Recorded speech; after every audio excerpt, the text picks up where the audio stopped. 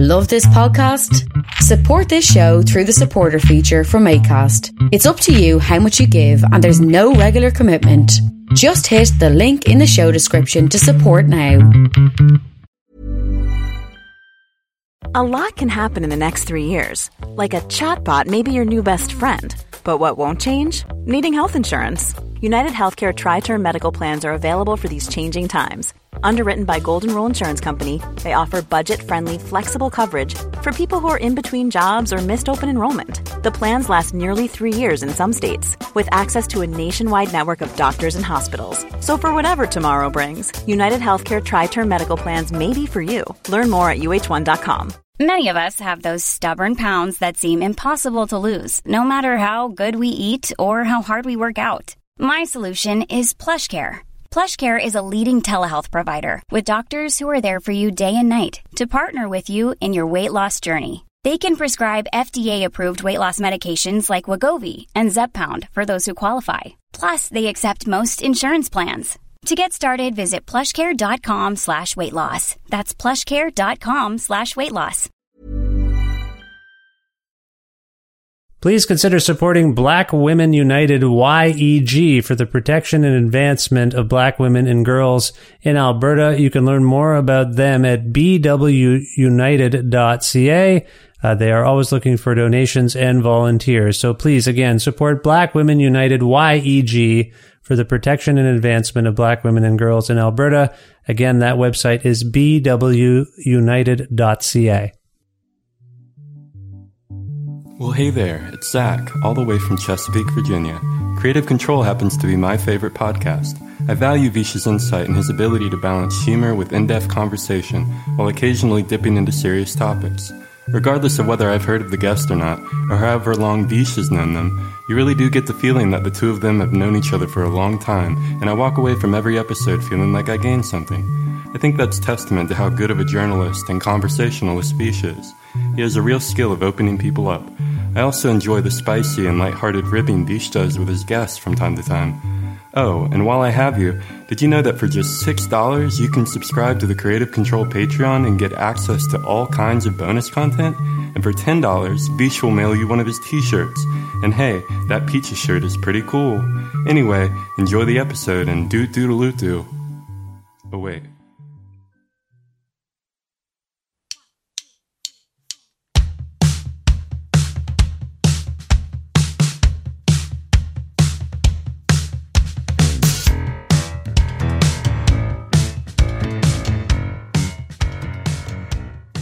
Allison Russell is a powerful and award-winning Canadian musician, songwriter, singer, poet, activist, and writer who is currently based in Nashville, Tennessee. Originally from Montreal, Quebec, Russell first turned heads as a member of bands like Poe Girl and Birds of Chicago, who each recorded and toured extensively since the beginning of this century. On May 21st, 2021, Russell's reflective and harrowing solo debut, Outside Child, was released on Fantasy Records, and her life changed forever.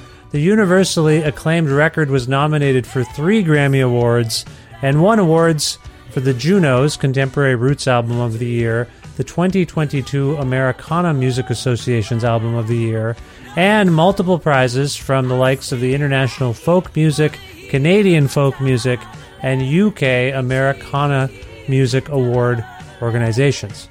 After a whirlwind of activity and attention, Russell assembled a large contingent of collaborators for a joyous week-long session that took place at the end of 2022.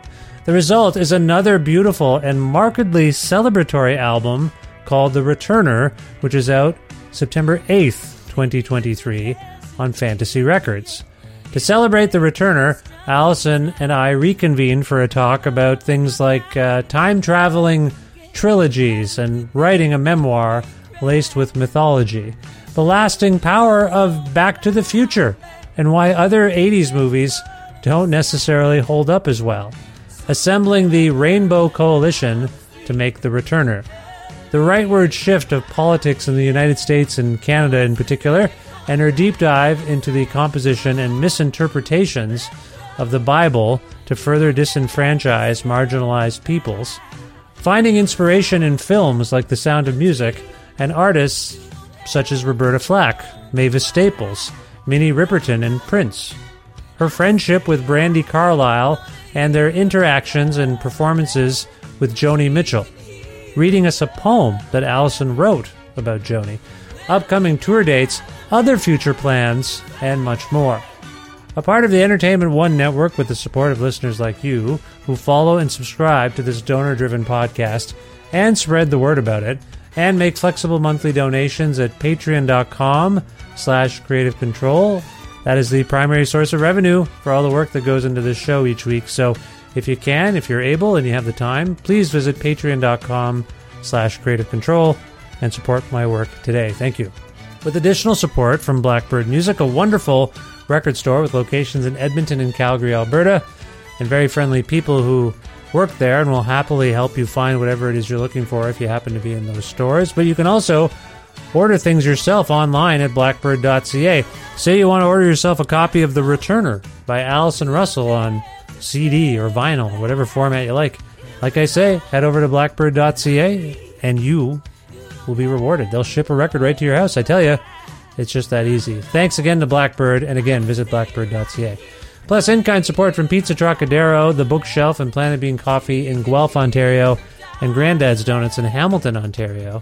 This is episode 799 of Creative Control, featuring the wondrously inspiring Allison Russell, with your host, me, Vish Khanna.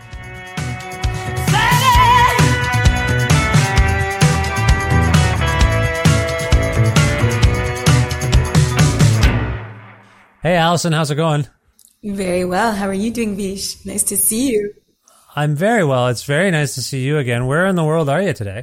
So I am in Chelsea, sort of Flatiron district near Gramercy Park in Manhattan, New York City.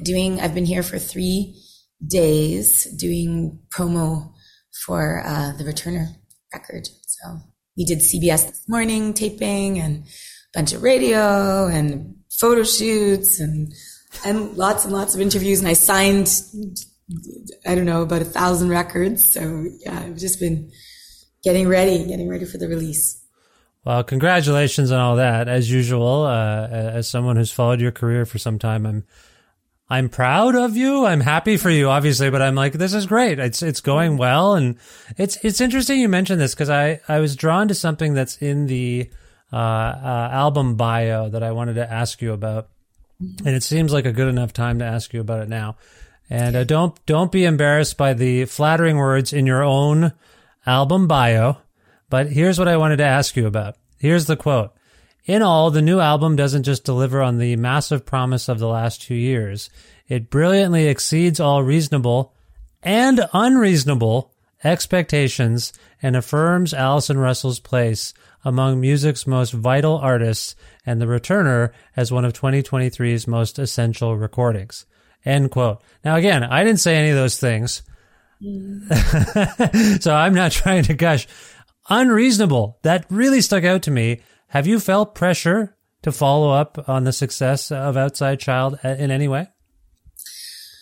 No, I don't really think that way. I think that's therein lies madness, you know. I think we make art because we're compelled to make art, and that hasn't changed for me in 20 years. So in that sense, I'm making a record because I feel compulsion to make records. And when I set out on I always knew Outside Child was the first of a trilogy. And the trilogy, each one stands alone. But for the deep nerds like me who take the deep dive with it, they'll be happy to follow the threads between. And for those that really take all three into their hearts, that will tell its own story. So I always knew, you know, I've been working on JT and I have been working on the Returner idea for a while. And before anything really happened with Outside Child, you know what I mean? I was already thinking about the Returner. So it's been miraculous, you know, to set after so many years in the trenches to be to sort of have these doors opened and be on this kind of a magic carpet ride with the way that Outside Child was received. And I'm grateful for that, but that is an exception to what I'm used to. And I don't assume ever that is going to continue. So in that sense, no, I don't have a lot of pressure. It's brilliant to me that you've kind of controlled your own trajectory by creating a trilogy project for yourself and JT. So no matter what anyone says, you're going ahead. You're going to make 3 of these records. That's right. And you're working on is it a novel? It's a novel that is a novel memoir? A memoir. A Okay. memoir. Yeah. Not a novel, but a memoir. Sorry, I got that wrong. For some reason, I thought it was some semblance of both. I was trying to think of our last conversation. Well, it's interesting. It definitely isn't a linear, there are flights of fancy, absolutely, in it. So yeah, you're not entirely wrong, but it's not, I would not call it a novel. Yeah. Now you mentioned that you and JT. Biomythography, maybe. That's what Audre Lorde called, she wrote a really beautiful book that she called a biomythography rather than a memoir. And I thought there was something wonderful about that. Do you feel you're on the same train? Biomythography? Not in the same, no, not fully, but her freeness of expression is something that is inspiring to me. Yeah. So I'm trying not to be too overly constrained in the way that I approach any writing lately. I'm trying to let myself explore and then edit, Yeah, absolutely. You mentioned you and JT had already sort of determined what, I don't recall what word you used, if it was theme, but what the returner was going to be, what the point of it was, if you will, the purpose on some level. Can you home in on that? Like, what was your plan for the returner? In a broad sense, this trilogy is past, present, future. Okay. Like in the simplest, I'm really, I'm a sci-fi fantasy nerd. I'm just hooked on trilogies, and I love 3. I think 3 is a mystical, magical number. And there's something deeply satisfying to me about a 3-part journey, So I see. Yeah. So science fiction nerd, a little bit of time travel here. Are you a fan of the Back to the Future trilogy? Let's start there. Of course. Who isn't? Is there anyone that's like, oh, I hate that? And if they are, what's wrong with their spirit? My 12-year-old son is critical of one of the films. And I believe it's, there seems to be consensus that part 2 may be the weakest. What do you think? Yeah, definitely the weakest link. Okay. Yeah. But even in that, I enjoy it. It's been, so Ida's 9 now, my daughter, and it's been so much fun watching things with her, for her for the first time, and for us to get to kind of vicariously, experience through her eyes. It's just so much fun. So she's a big fan of Back to the Future. I think you and I reflect around the same generation. It's amazing how many of us associate time travel with that particular franchise. Like, that's my main, I know there's been brilliant books written about it, classic literature, but for some reason it's that. It's sort of strange, isn't it? So iconic though, so iconic. And young Michael J. Fox, our Canadian hero at his finest, and it's an iconic film. It really, especially the first one is just, it really stands up. And it's interesting because so many films from that era are quite cringy now when you watch them. Like, I remember I had never seen The Goonies, and everyone was like, you got to see The Goonies. And then I found it unwatchable. Yes. Because it was so uncomfortable. Like these awful racist, mocking disabilities, like everything about it. I was just like, the misogyny, the casual date rape that's supposed to be funny. Like, all of it was just horrifying to me, and I understand that it's a product of a certain time before we were having certain conversations. Yeah. But there are films that from that era that can like stand up a bit more, and others that really can't, and to me that was like The Goonies. And it was funny because JT had these fond memories, and he rewatched it with me, and he was horrified. He was also horrified. Yeah. We have a family movie night here every Friday, and my wife tends to pick, no offense to her if she hears this, but she tends to pick those movies. She picked The Goonies, and I was like, it wasn't really that big for me, but okay. Because I had friends who were obsessed with that movie. Obsessed. I had never seen it. I had never seen it till adulthood, and it did not age well. No, it didn't. And I don't think my kids liked it much either. Anyway, it's a bit of a digression. It's just fascinating that you're talking about time here. You say you're on a round of press right now, and I don't mean to, we're doing a thing right now. I don't want to get too meta, but sometimes as you're doing interviews, in the best case scenario, you'll learn a little something about the record. that you're talking about, or the project. Have you had that yet? Are people saying things you're like, oh, yeah. No, it's been really interesting just to hear. I'm always interested in the way that's the alchemy of music, where it might mean, a song might mean one thing to me when I first write it. It might mean another thing when I record it, and it might mean an entirely other thing, and it will mean entirely other things to the people that choose to let it into their hearts or listen to it or have anything to do with it at all, right? Yeah. And that is always fascinating to me. And so, yeah, there have been some very interesting observations and insights from some of the folks that I've been talking to. And what is thrilling to me is that anyone takes the time to sit for 45 minutes and listen to my piece of art that, that we've all those of us who sort of conjured it together have did so joyfully, but also agonized over, and you fret about the song order. And of course, most people will never listen to it in its order. And so the fact that, that folks like you have taken that journey, and everyone that I've been talking to who's interviewing me have taken that journey, I'm really grateful for it, because that's not a given, right? Anything that took you by such surprise that you're reevaluating? Anything that Someone asked me if The Returner was a companion song to The Runner. And like almost the response to it. And I thought, that's really astute. And I had not thought of it in the front of my mind that way before, but it certainly is not inaccurate. Yeah. Okay. So you're picking up on little things. I'm sorry to jumping around here, and I apologize, but for those who haven't yet dug into the record, maybe we should talk a little bit more about how you differentiate it from Outside Child. My initial thought is, this is way more upbeat. This is way more rhythm-oriented. This is dancier. It's celebratory, but still, I think, empowering and all those sorts of things. Can you talk a little bit about how this connects in the trilogy and to the previous record? Yeah, I think, Outside Child was really concerning itself with reconciling the past, right? And reconciling the past through art, through finding chosen family, through growing into an artistic voice, through imaginative, creative realism and escapism and all of those things. Whereas The Returner is very much, it's an embodied record, as you say. It's more grooving. It's more back in our bodies, for better and for worse, but hopefully for better, and leaning into the for better. And community in the present tense. We started the album with Springtime for a reason. It was like, this is the present tense. This is what's happening now.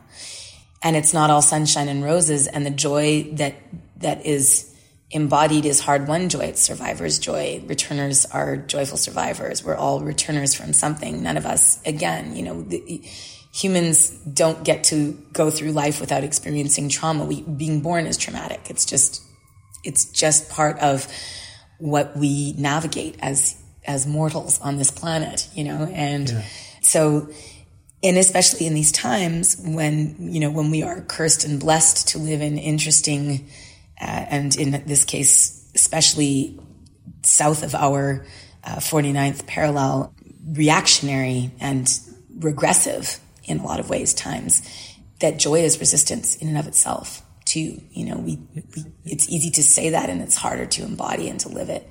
And I'm celebrating not just community in an abstract way, but my specific circle of sisters who've been uplifting me over the last 2 years since Outside Child was released. And we've been touring, and we've been reinventing the Outside Child songs on stage, and we've been working on the new ones, and everything was written with them in mind, with these absolute brilliant genius goddesses in mind. So that's a very different thing too than where I was, the place I was in when I was writing Outside Child, even, and recording it.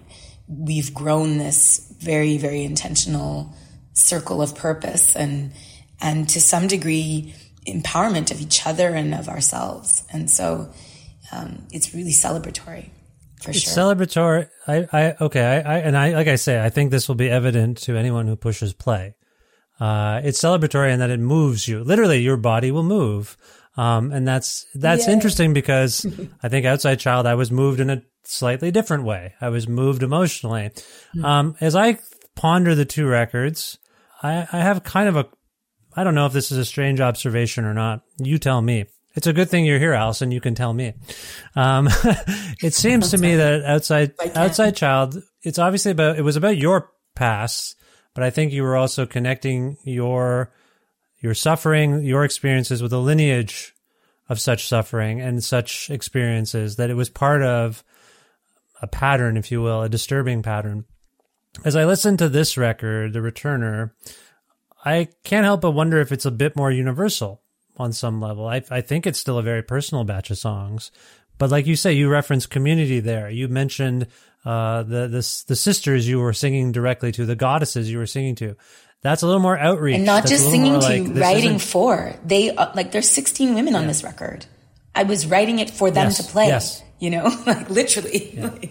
Yeah. So to the premise of my question, is there any chance The Returner is a little more universal than Outside Child? I know it might be hard for you to see them as that I don't know separate, but do you know where I'm coming from? I do. I don't know if I can answer that. I think that is answered by how people feel about it, and if they feel that it speaks to them, and if they, you know, that remains to be seen if it's universal or not. You know, I'm glad you feel it to be so. I think that's a hopeful sign. Well, in your writing, this batch of songs, do you feel like you were drawing from as much personal experience as you had on the previous record? I think I'm always. It's both. You know, it's always. When I write, it always feels very personal, but humans share lots of experiences, you know, including, sadly, the experiences I wrote about on Outside Child. I'm hardly alone in that either, you know. I wish I was. Fascinatingly, there are many references to, you speak to children a lot, I feel like, on this record, in French and in English. And to our own so you are which are always present, you know. It's children in the literal sense, but also in the metaphorical sense. Like, we're all still little babies inside, so, you know, really are. That's a fascinating way of looking at it. Have you reconciled your inner child? This is becoming a therapy session. Have you since the release of the last record and then pondering this batch of songs, are you any closer to reconciling your inner child with who you are now, kind of? Because I know that was a big thing. I mean, literally, the record was called Outside Child. Yeah. I think I'm more loving of my inner child now since Outside Child was released, hopefully. I don't know that we are ever fully reconciled about anything. Yeah. I never feel fully reconciled about anything in my life. It's always, I feel like it's a daily navigation, and some days are easier than others, you know, and some days are harder. I feel that in your work, and I also feel that your work helps you in that process. Is that a fair way of looking at it? Very much, yeah. I am this is compulsive for me, and it's also life sustaining for me in every way. You know, I can't. There's no stopping for me. This is what I'm going to do till I die. You know, so yeah. The notion of bringing in more people, more voices, 16 women, you say. I look at the credit list. There's a lot of people here. That was a conscious decision, obviously. Were there key collaborators here that you want to talk about in terms of what they brought to you and your songs? Yeah, absolutely. Well, of course, JT Nero and Drew Lindsay Dimstar, you know, we co-wrote and co-produced the record. Larissa Maestro, Sister Strings, very important collaborator. I mean, everyone, all of them. But Larissa Maestro and Sister Strings wrote just astonishing string arrangements for the songs, and elevated everything. Wendy and Lisa have become our big sisters, our mentors. We love them. Wendy started a text thread with all of us called Vulvatron. There was a moment in the studio where she looked around with tears in her eyes and was like, I've never in all these years been in a room with this many dames making such a joyful noise, you know, and so I'll never forget that moment. You know, it was 16 of us women from the ages of 22 to 62, just in complete, open, creative communion collaboration, which requires a lot of trust and vulnerability. But we were laughing and having the best time, and the pottiest mouths, and just the joyful. You know, we recorded 10 songs in 6 days, And that is only possible because of the level, the caliber of musicianship, of open-mindedness, of inventiveness, of genius of each of those artists and women.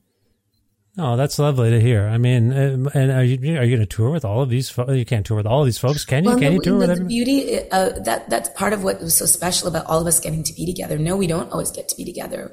Wendy and Lisa do a ton of film score work. You know, they're really busy in LA. Maybe we'll see them on some of the dates of the tour. We'll see. Larissa Maestro is touring full-time in Hosier's band. They're extraordinary. If you get the chance to go hear them, don't miss them. Just absolutely. They're coming to Toronto for something, I think. Oh, okay. Gig soon. You go check them out. Larissa is extraordinary. And she's now touring full-time with Hosier, and is just shines in his band. And, Sister Strings are out on the road with Brandy Carlisle and Pink this very minute. I think they were in Toronto recently. They did some stadium in Toronto recently. They did their Newport debut just this Newport past. They're working on a new record. Joy Clark just got signed to Righteous Babe Records. Mandy Fair is touring around with her incredible band Sway Wild. Meg McCormick just released an incredible solo record called R&B and is, does the musical direction for Jenny Lewis's band, is a producer that's highly in demand. She comes out here and there with us. Everyone will, when we get to be anywhere near each other, we play and we find times to make work together, but everyone is really, really just in demand and on the go. So it's a really special thing that we all got to have those 6 days together and record this record. Elena Canlas is on the road with me a lot. Vanessa James, Elizabeth Pupil Walker, Meg Coleman. Victoria Bialik lives in Poland, so we don't get to play with her that often. But when we do, it's very, very joyful. Everyone is just such a consummate artist and such a multifaceted artist. No one is like a side player. Everybody's a writer. Everybody's a lead singer. Everybody's a multi-instrumentalist. Everybody is doing multiple projects. Everybody's a composer. Lots of the women are producers and musical directors. So, it's not a traditional band, and there's no one is a side player. It's an ensemble. It's a coalition. We've been calling ourselves the Rainbow Coalition. And that's really what it is. It's a coalition. We come in and out of each other's orbit, and we're always stronger for having each other's back, whether we're physically in the same space or not. That's lovely. I'm amazed that you were able to remember all those names. I can't remember my kids' names half the time. They're my people. They're my sisters, No, that is really remarkable. I feel the joy in the record and I can feel like all these people's contributions to it. It's really remarkable in that regard. So I appreciate you sharing all that. And speaking of a lot of names, one of the things that I wondered about, because we were talking about Back to the Future earlier, it's going to seem like a weird segue. Are you a particular fan of the film The Sound of Music? You ever seen that? I'm obsessed with The Sound of Music. And I just watched that with Ida my sister, Nikki, who lives in Toronto. We watched it over the holidays with Ida, and it was so joyful. Much fun. We're all obsessed with it. I asked this for a purposeful reason. I think Allison probably knows why. We're going to get to it in just a second. You say you're obsessed with it. What is it about that film that you're obsessed with exactly? The relationship with imagination, with art, with music, that you can stand in your truth, that you can resist fascism, that you can be brave, and that songs help make us brave and help us become more ourselves and more our highest form of humanity. The joyfulness of the sequences of the kids with Maria dancing and singing and playing, the puppet scene, the lonely goat herd, like all of the parts of it. And the fact that it's a real story, that this was a family that resisted the Nazis and escaped and stood in their truth, and it was music that helped them do it, Obviously some contemporary resonance with that film that came out in the 60s, I think. You feel like it still resonates? Very much. Yeah. And especially, I've been living in Nashville for work, and I'm raising my daughter there, and it's taken, the gloves of fascism have been removed, and we're in a real entrenched resistance to the attempt to topple democracy, really, definitely in the state of Tennessee. I mean, gerrymandering and redistricting for years, the so-called supermajority in the People's House is really a super minority because only 32.7% of Tennesseans voted them in. Yeah. Right. So we're in a real pitched battle and they're specifically attacking our queer community, trans community, Black community, immigrant communities. You know, it's all like, I'm a queer Black immigrant mom raising a daughter in Tennessee right now. Women have lost bodily autonomy in that state. We have women dying from ectopic pregnancies because even to save their lives, they can't get an abortion. You know, child that's been violated and finds themselves pregnant can't get an abortion. They're turning over medical records of anyone who identifies as trans to the government in Tennessee. It's really bad. It's a really, really bad state of affairs right now. But in a strange way, that gives me hope because it's so bad that even old school, you know, fiscal conservatives are going, what the heck is going on here? This is un-American. This is not democratic. This is fascist, you know?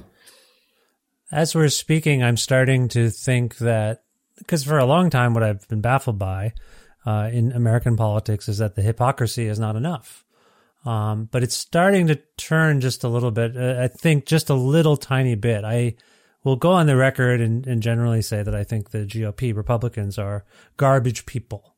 And that's just where I stand on it. I think we've made enough allowances. But I shouldn't say that. You're almost American now, Allison. Do you feel a little more American living in Nashville?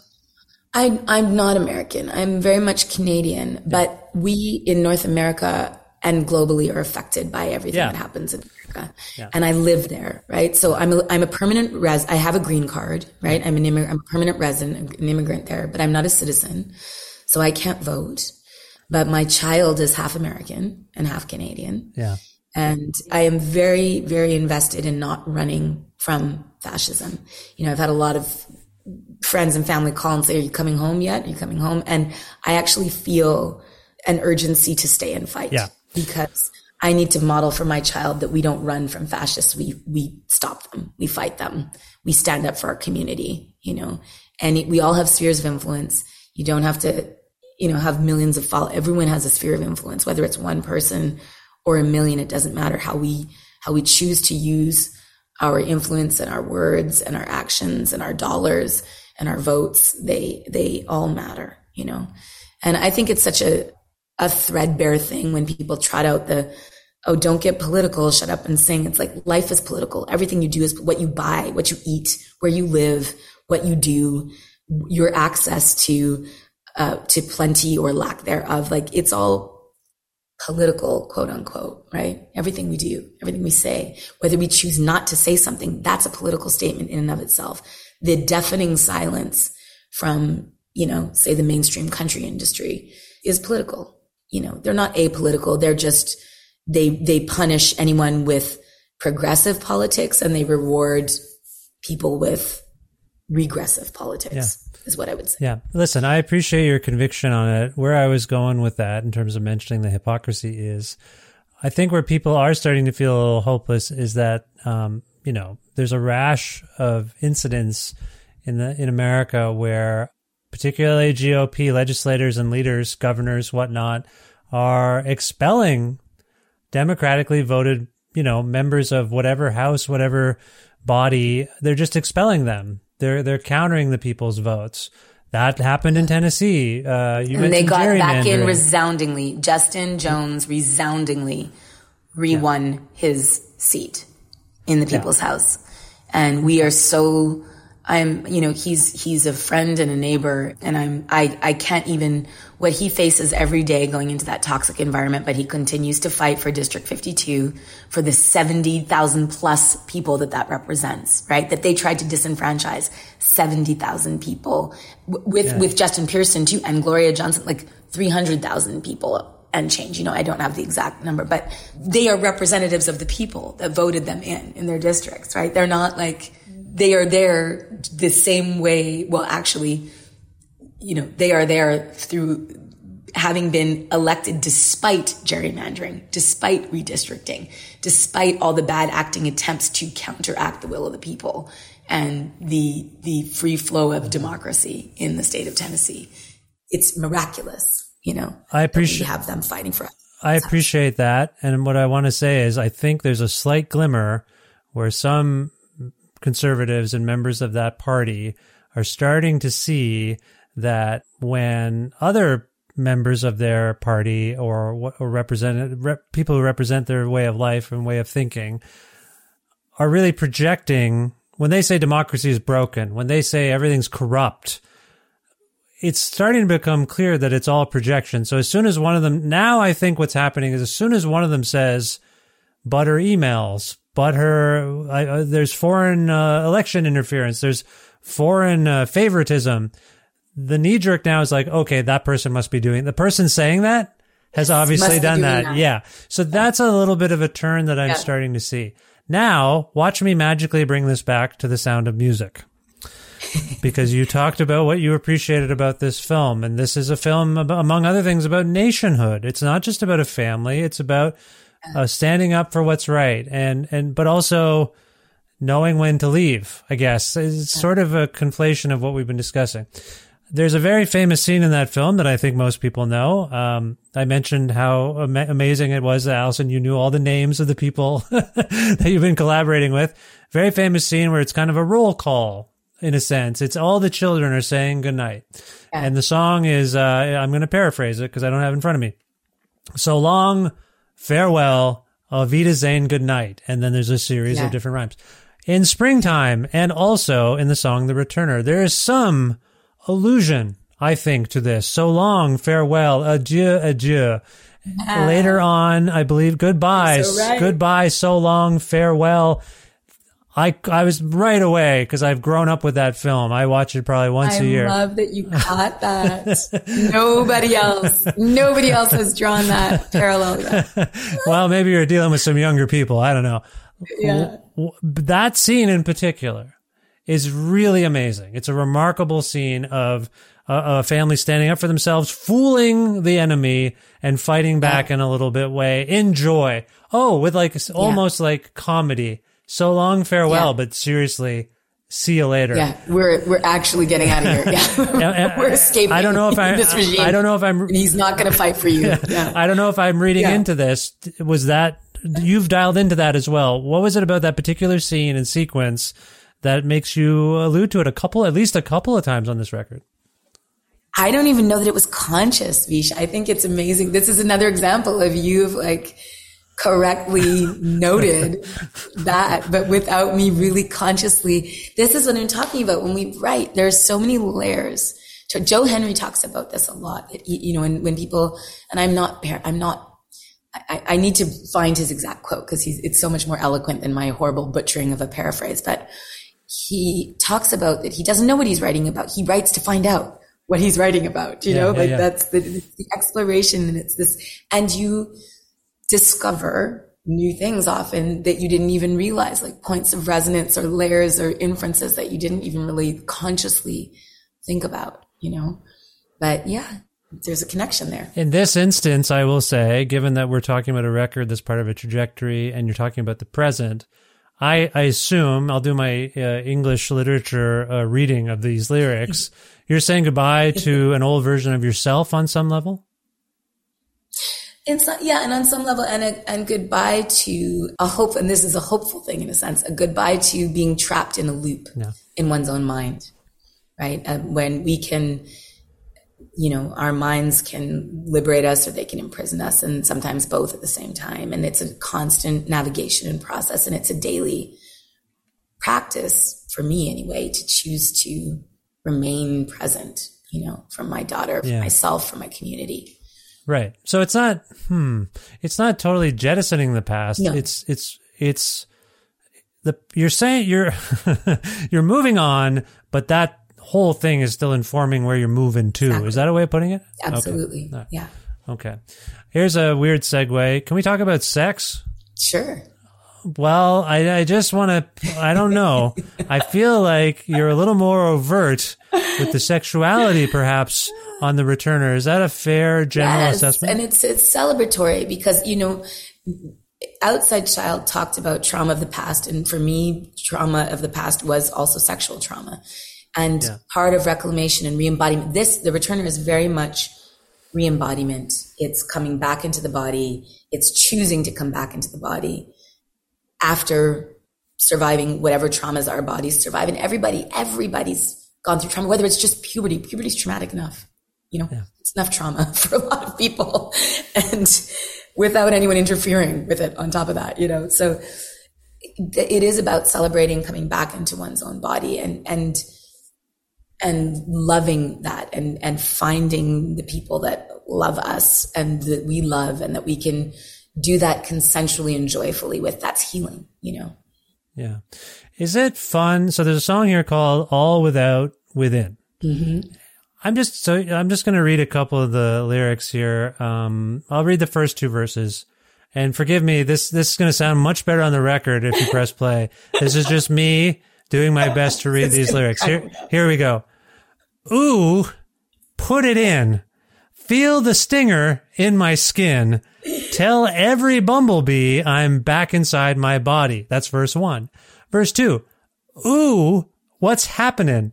Now I feel what's happening. Every cut, every kiss, all without, within. That is the whitest interpretation somehow. I did the worst. I'm just saying. I just wanted to put it out there so people knew what I was talking about. Well, my question, is it fun to write lyrics of such a sensual nature? Is it like joyful for you? Is it like, I mean, is it funny? Like, are you cracking yourself up? That is definitely tongue in cheek. Yes.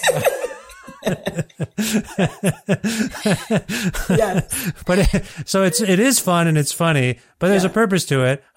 Does it ever get too, you're like, this is too randy. I'm getting a little too whatever. No. I mean, I'm not very risque. It's not WAP, you know, like Cardi B's got that on lock, man. And she's amazing, you know, but like,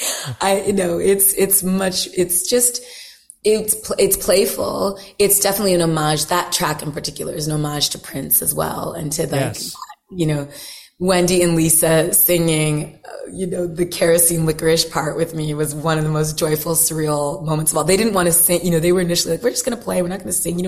You have all these singers. You don't need us to sing. And JT and I begged them like, please sing this part. And they did. And I have wonderful footage of the two of them like cracking up and singing it together in the room, like after we'd all recorded. Anyway, it's just joyful. But kerosene, licorice, low moan, and the bliss.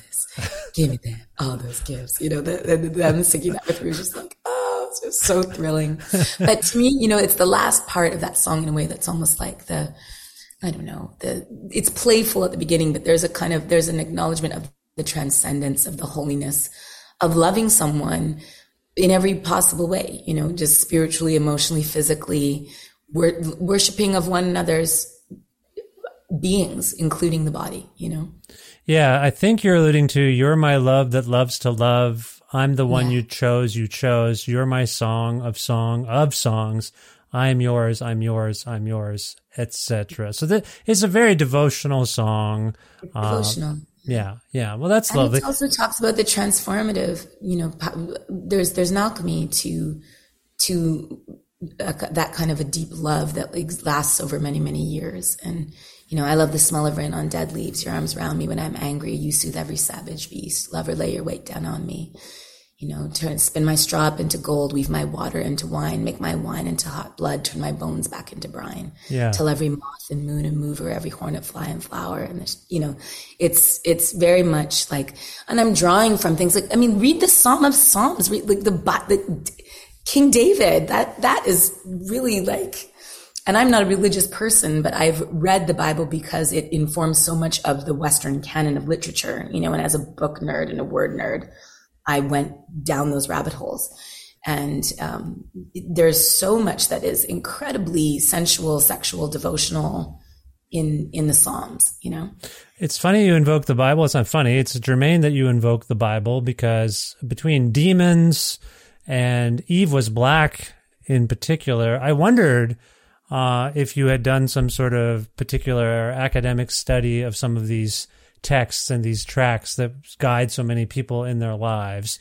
Was the Bible not? I appreciate what you're saying, that you're not a particularly religious person, but was studying what some people view as their guideline in life to make decisions. Was that something you actually embarked on? I got deep into studying the Bible when I was studying slavery, and the fact that the Southern Baptist Church upheld it as being God-given, as that Ham, because he looked on his father Noah's nakedness, was burned black by the sun, and that all of the descendants of Ham were meant to serve all other humans for the rest of time. These absurd, like when you read the Bible, what I noticed the most is the choppiness of the editing and how clear power struggles within the power structure of Catholic Church, of Protestant Church, of all the various sects that wrote and rewrote and misquoted and mistranslated. And, like the Virgin Mary, that's a mistranslation. In the original Aramaic text, it's the young woman Mary.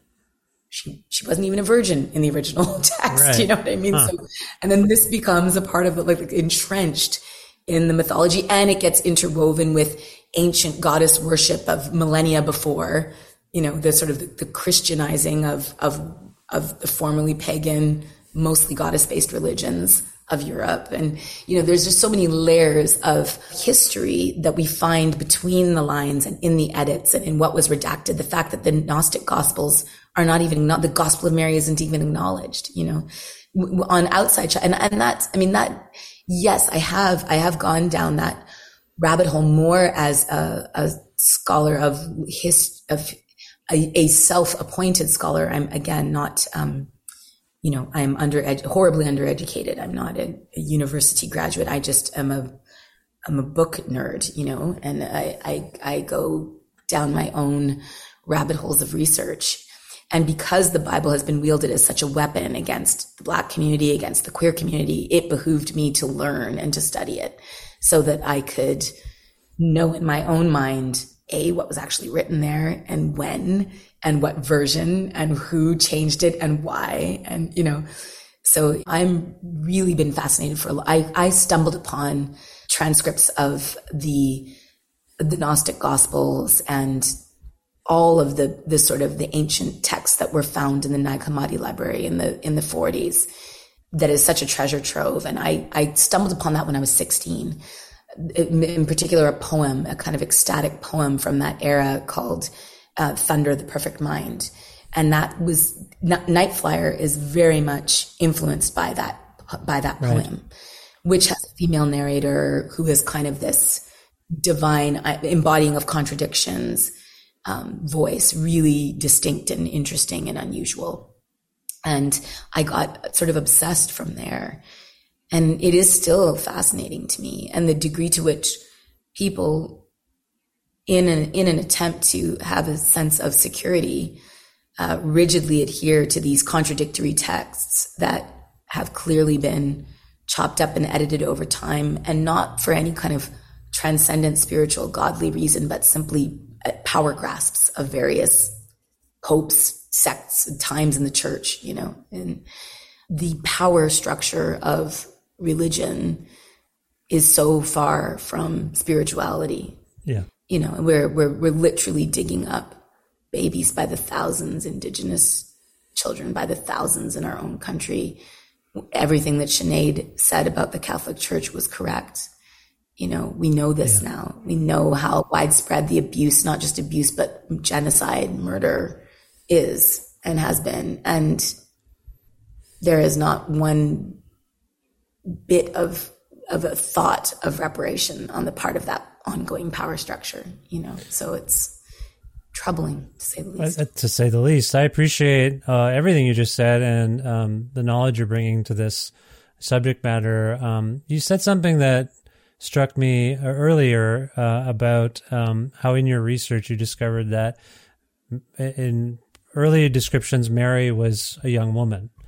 The young woman Mary, not virgin. The word was mistranslated. You can go deep on this. There's so many, and I am just a lay person scratching the surface, right? Yeah. But there are fascinating deep dives into, the mistranslations that affect whole religions, whole perceptions of women, of, all of these things. So, well, the reason I struck upon that in particular is, again, in terms of contemporary resonance, in your studies, do you have any, or rather because of your studies, do you have any insight as to why so much evangelical Christians, or hard right Christians, if you will, are so focused on sexualization? I mean, that's, when you're talking about what's going on in Nashville among the groups that are being attacked, there's often some semblance of sexuality involved, whether it's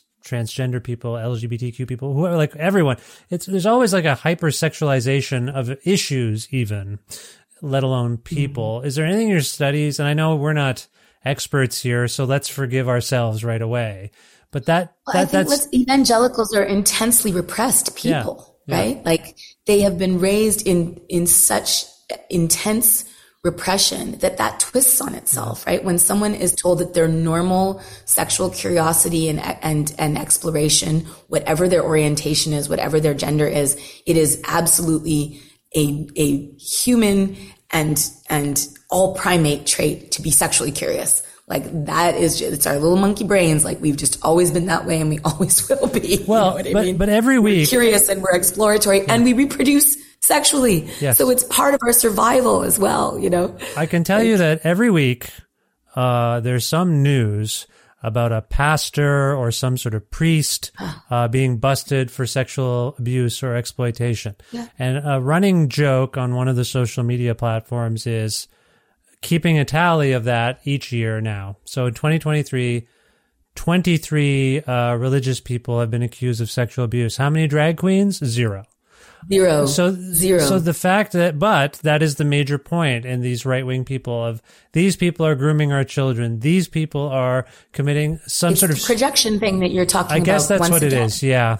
Yeah. Exactly. It's very, sorry. I don't mean to take us down this road necessarily, but I feel like it's all swimming around a little bit. Sorry. I should ask you, because we've talked about this record in relation to you. I've talked a little bit about where I feel like it has some contemporary resonance.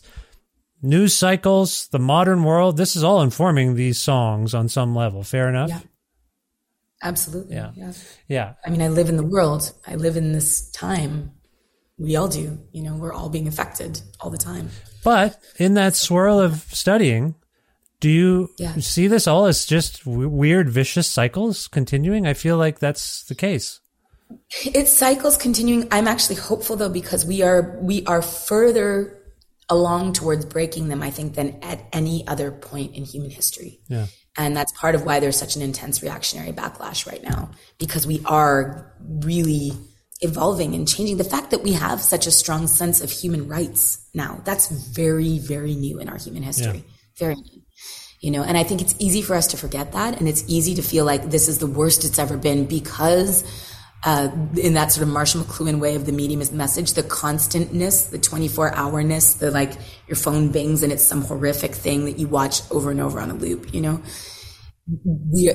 are aware of how many awful things are happening everywhere at any given time in a way that was impossible for our ancestors to be aware of because they didn't have the internet and they didn't have TikTok and they didn't have Instagram Live showing police curb stomping another Black person. And they didn't have, you know what I mean? It was like all of it is in our faces now constantly, right? Yeah. And it's very difficult, like the kind of, we're all sort of held hostage by our smart devices. It's very difficult for us to stop stroking them and looking at them and just put them down and put them away, right? It's really hard. And so then we get this because of the negativity bias in our brains and in our algorithms.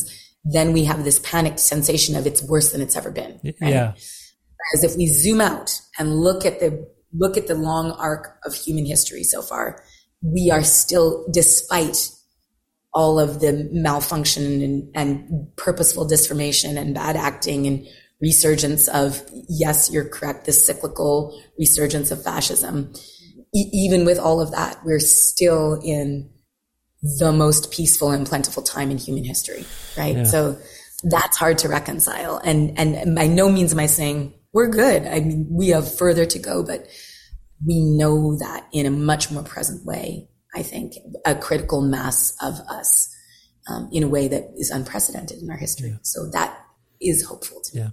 We've talked a little bit about the makeup of the musicians on this record. Earlier, you were alluding to Prince for that song that I think I did the best version of ever. I mean, it was amazing. I think that's. I'm going to remix it, Vish. Put it in. Sorry, it's embarrassing. My point. It's awesome. My point. It's absolutely awesome. Are there any other, like, I think it's a really dynamic record, sonically, musically.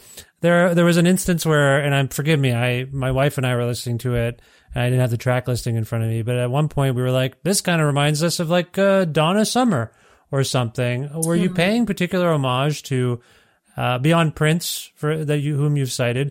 Do you think you were paying particular homage to particular artist or African American or African Canadian musical expression in some way? I mean, definitely. I feel like it. I was listening to a ton of Roberta Flack. I was listening to young Mavis Staples, just like R&B queening, which I'm obsessed with Mavis. I'm obsessed with Roberta Flack. I love Minnie Riperton. I've gone on a Minnie Riperton kick, that she blows my mind but yes, I mean, all of those influences, it's very hard to know, what the Quiet Fire, that record in particular, Roberta Flack's Quiet Fire record, I got really obsessed with. Okay. Sort of as I was finishing the songs we were finishing the songs for The Returner. And yeah, so I think that all is woven into it, I really appreciate your reverence for the past and your lack of fear about the past, given your past. I appreciate you. I appreciate you too. I do. I just want to say that as we begin to wrap up here.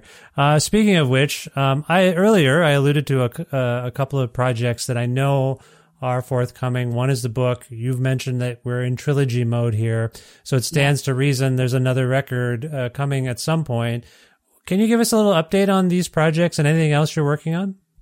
Yeah, well, the book, I'm behind deadline, of course, because this year just went the last 2 years have been so wild, but this year went particularly wild for touring and outward facing work. But I'm very excited about where I'm almost done the draft, the final draft. So I'm excited about the next steps with that.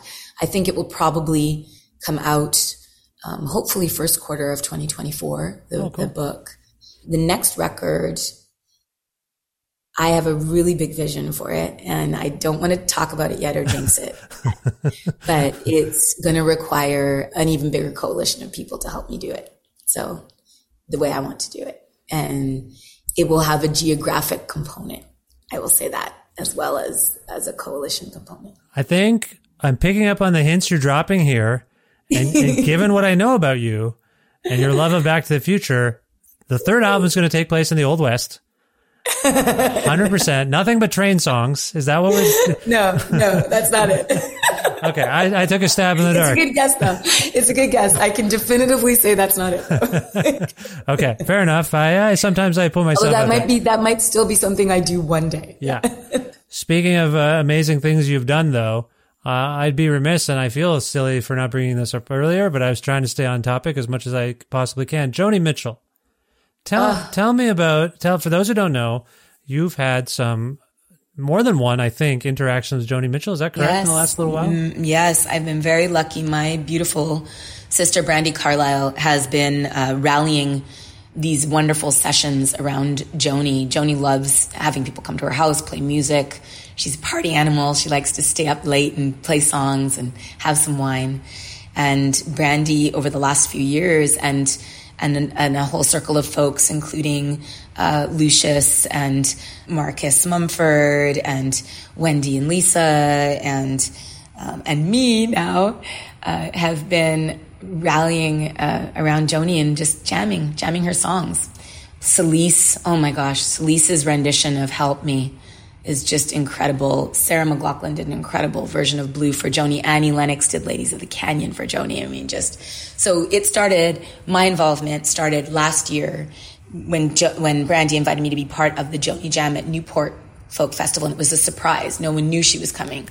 And it was just a transcendent, utterly glorious set. And I played clarinet and sang harmonies because Joni loves woodwinds. And the reason I play clarinet, I mean, this was really full circle for me, because the reason, I remember the first time I heard the clarinet, and it was, we were at my grandma's house. I wasn't even 2 years old.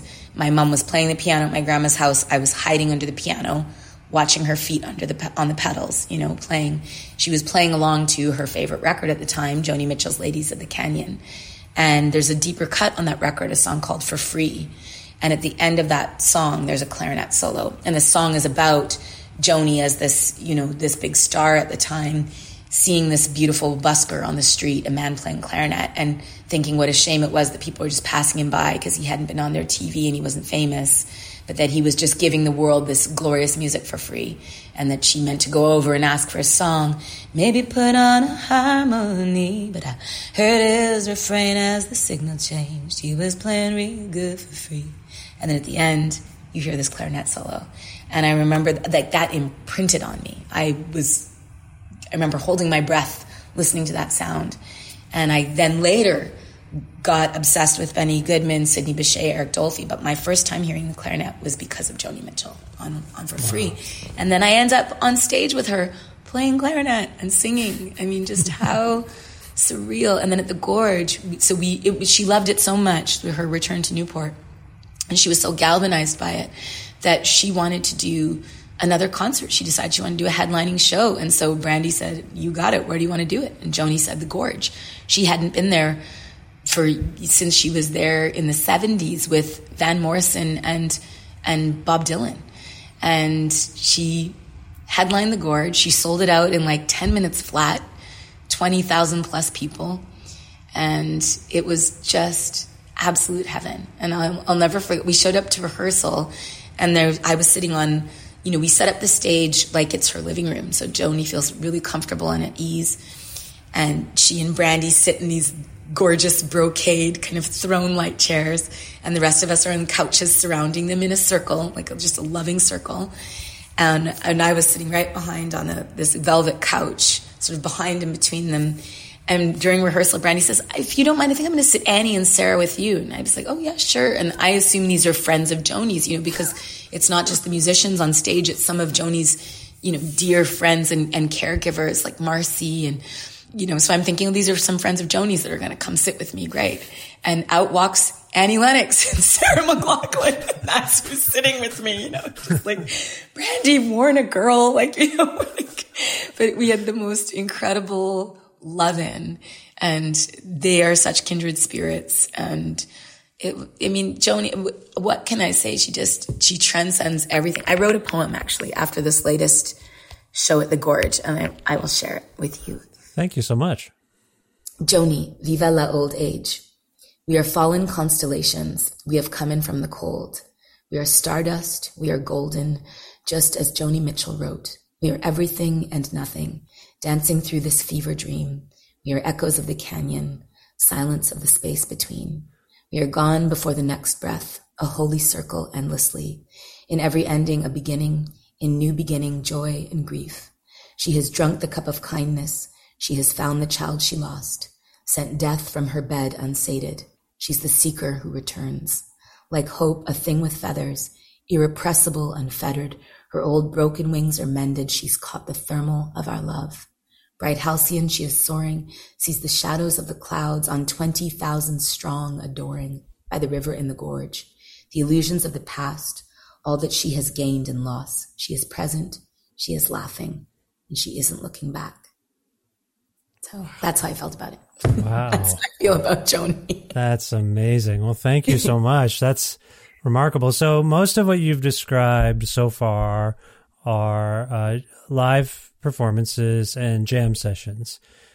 You mentioned that she's feeling energized. Do you have any sense if she's like, you know what? I got some stuff. Let's figure this out. I've got some new... I would not be surprised. She started playing piano again. She went back to her place on the Sunshine Coast, and she's been jamming. And, so the Newport session actually is a record. So I'm on a record with Joni Mitchell now because of that. Because Brandy invited me into that magic circle, which is just like, I'm still pinching myself, like, how did this happen? But it came out actually right at the 1 year anniversary at Newport this year.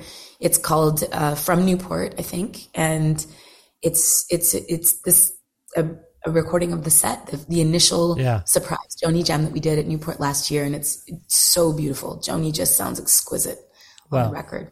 Congratulations, but you deserve it. I'm so happy for you, and it's lovely. This Brandi Carlile character is someone I'd like to talk to sometime. You would love each other. Okay. She's a really uniquely wondrous person, because as great of an artist as she is, she's also as great of an advocate for other people and other artists, and respecter of of our elders in this craft, in this life. She's just exquisite. She's an exquisite human being. The work that she does, the humanitarian work that she does through her Looking Out Foundation, making music mean more every day. Like, she really is one of a hero to me, and has become a dear friend and chosen sister. But I really look up to the way she conducts herself through, in her business, in her life, and everything. Yeah. One of my regular gigs was... I'm wearing her shirt right now. Oh, look at that. You are. Oh, it's lovely. Yeah. Okay. You're repping Brandi. I will say quickly, one of my regular gigs is I have to watch Saturday Night Live and review it. And I'll tell you this, Brandi's been on, I think, twice now, and on the show as a musical guest. One of the best musical guests I've ever seen. Just totally mesmerizing. I've gone on record saying that. So I will figure something out. Agree. I want to try to connect with this Brandi Carlile, because you're always... I'll do anything I can to help y'all connect. You need to know each other. I appreciate that. No, she seems wonderful. Okay, listen, I'm mindful of the time. You're on a press junket thing or whatever. You got lots of people to talk to. Real quick, if people want to learn more about you and this record, where would you like to kind of direct them on the internet? Yeah, they can, I have a website and Instagram and Twitter and TikTok and all. Right, there is no Twitter anymore. TikTok, Threads, all that. So, it's just AllisonRussellMusic.com. Okay. And they can find everything there. Yeah. And you got some tour, I assume. You're going to be touring. Huge. Yeah, we got a big tour, and we're going to announce the Canadian dates. There's 2024 Canadian dates to be soon. So amazing. Okay. Yeah. Maybe you'll come to Edmonton, where I live. Maybe we will. Okay. Now, if we can go out. Coming. Yeah. Oh, my God. Cat's out of the bag. I cannot wait. Okay, this is great. Don't tell anyone. No, don't worry. It's just between you and me. No one's listening. It's fine. I want to go out on a song from this new record. And if we can do that, Alice, can you choose one for us and maybe tell us why it came to mind? Yes. I think I'm going to pick Ragchild, because it's a deeper cut on the record. And for me, it's one of my favorite songs on the record. And I know it's one that won't get, the same kind of attention that like singles will, or opening tracks or closing tracks. So I would love for people to hear Ragchild. It's kind of a spell. It is. I'm trying to figure out. Oh my God. Yeah, it's a heavy one, isn't it? Mm-hmm. Like a really heavy one? I don't know. It's so interesting. I don't know what you think of as heavy or why. So, well, I think these anytime I see children or a song to a child, and anytime there's blood and children in the same song, I'm like, okay, you know what? I don't want to spoil it. Let's just play it, and people can make up their own minds. Maybe I'm wrong. This is Ragchild from this excellent new record, The Returner, by Allison Russell. Allison, it's always lovely to chat with you. I really appreciate you making time for me every time we talk. So thank you, and best luck in the future. Yeah, thank you so much, Vish. It's always a pleasure to talk to you.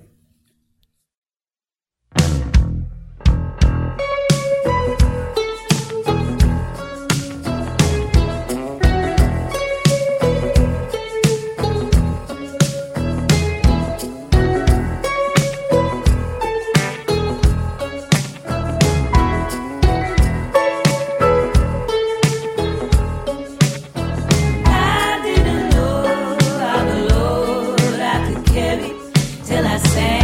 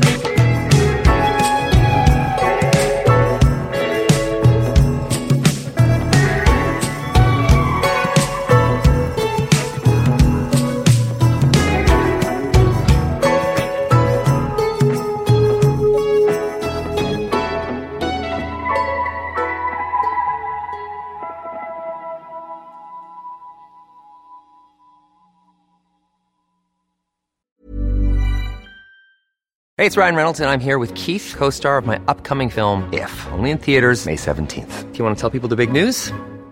All right, I'll do it. Sign up now and you'll get unlimited for $15 a month and 6 months of Paramount Plus Essential Plan on us. MintMobile.com/switch. Upfront payment of $45 equivalent to $15 per month. Unlimited over 40 gigabytes per month. Face lower speeds. Videos at 480p. Active Mint customers by 531.24 get 6 months of Paramount Plus Essential Plan. Auto renews after 6 months. Offer ends May 31st, 2024. Separate Paramount Plus registration required. Terms and conditions apply if rated PG. There's never been a faster or easier way to start your weight loss journey than with PlushCare. PlushCare accepts most insurance plans and gives you online access to board-certified physicians who can prescribe FDA-approved weight loss medications like Wegovy and Zepbound for those who qualify. Take charge of your health and speak with a board-certified physician about a weight loss plan that's right for you. Get started today at plushcare.com/weight loss. That's plushcare.com/weight loss. plushcare.com/weight loss.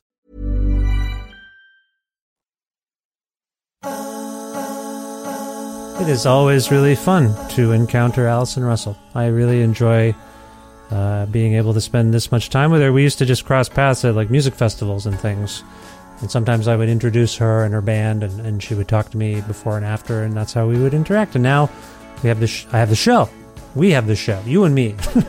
And Allison comes by and puts out these great records, and we have nice talk. So thanks again to Allison Russell for always making time for me and coming back onto this show. In this case, this is the 799th episode of Creative Control, which is part of the Entertainment One podcast network and is available just about wherever you get your podcasts. If you can't find an episode that you've heard about it, and people talk about it sometimes, but you don't know where it is, it's not on any of the pod platforms you use for some reason, because maybe it's older, I don't know. Or if you want to learn more about me and sign up for my monthly newsletter, everything you need in that regard should be at vishkhanna.com. You can also like Creative Control on Facebook and follow the show on Twitter at Vish Creative, or you can follow me on Instagram and Twitter at Vishkhanna. And I'm slowly on some of the other things like Blue Sky and whatever else, TikTok. The show has a YouTube channel. I don't know. It's all over the place. Also, please visit patreon.com/Creative Control to make a flexible monthly donation to keep the show going. $6 or more a month grants you access to exclusive content. You get episodes earlier than everybody else. And if you're interested in receiving a Creative Control t-shirt, just message me on Patreon and I'll get you one while supplies last. You don't necessarily have to donate $6 a month to get perks. Or rather, sorry, you do have to do that to get the perks. Let me rephrase that. You don't have to do $6 if you don't want the perks. You can do whatever amount you want. You can do less, but $6 and above gets you perks and does go a long way to supporting this work. So I hope that's clear, but whatever you can do, check out patreon.com/Creative Control and see if you can help the show. There's links in the show notes, too, if you want to just click on things. Speaking of links, I want to thank Blackbird Music. You can learn more about them in the link in the show notes. And if you don't want to click on that, blackbird.ca is the website. You can order records like The Returner and other things. Just check out what they have. Also want to thank Pizza Trocadero, The Bookshelf, and Planet Bean Coffee in Guelph, and Granddad's Donuts in Hamilton, Ontario. Independent businesses who offer in-kind support for this show. Thank you so much. Thanks again to Jim Guthrie for lending me some music of his on the show. You can learn more about Jim at jimguthrie.org. And finally, thank you for listening to this episode with Allison Russell. I hope you'll check out The Returner and see her live if you can. She's wonderful. I hope you'll subscribe to this podcast and spread the word about it if you can, and tell your friends about it, that kind of thing. Otherwise, I will talk to you very soon. I hope you're well. Bye for now.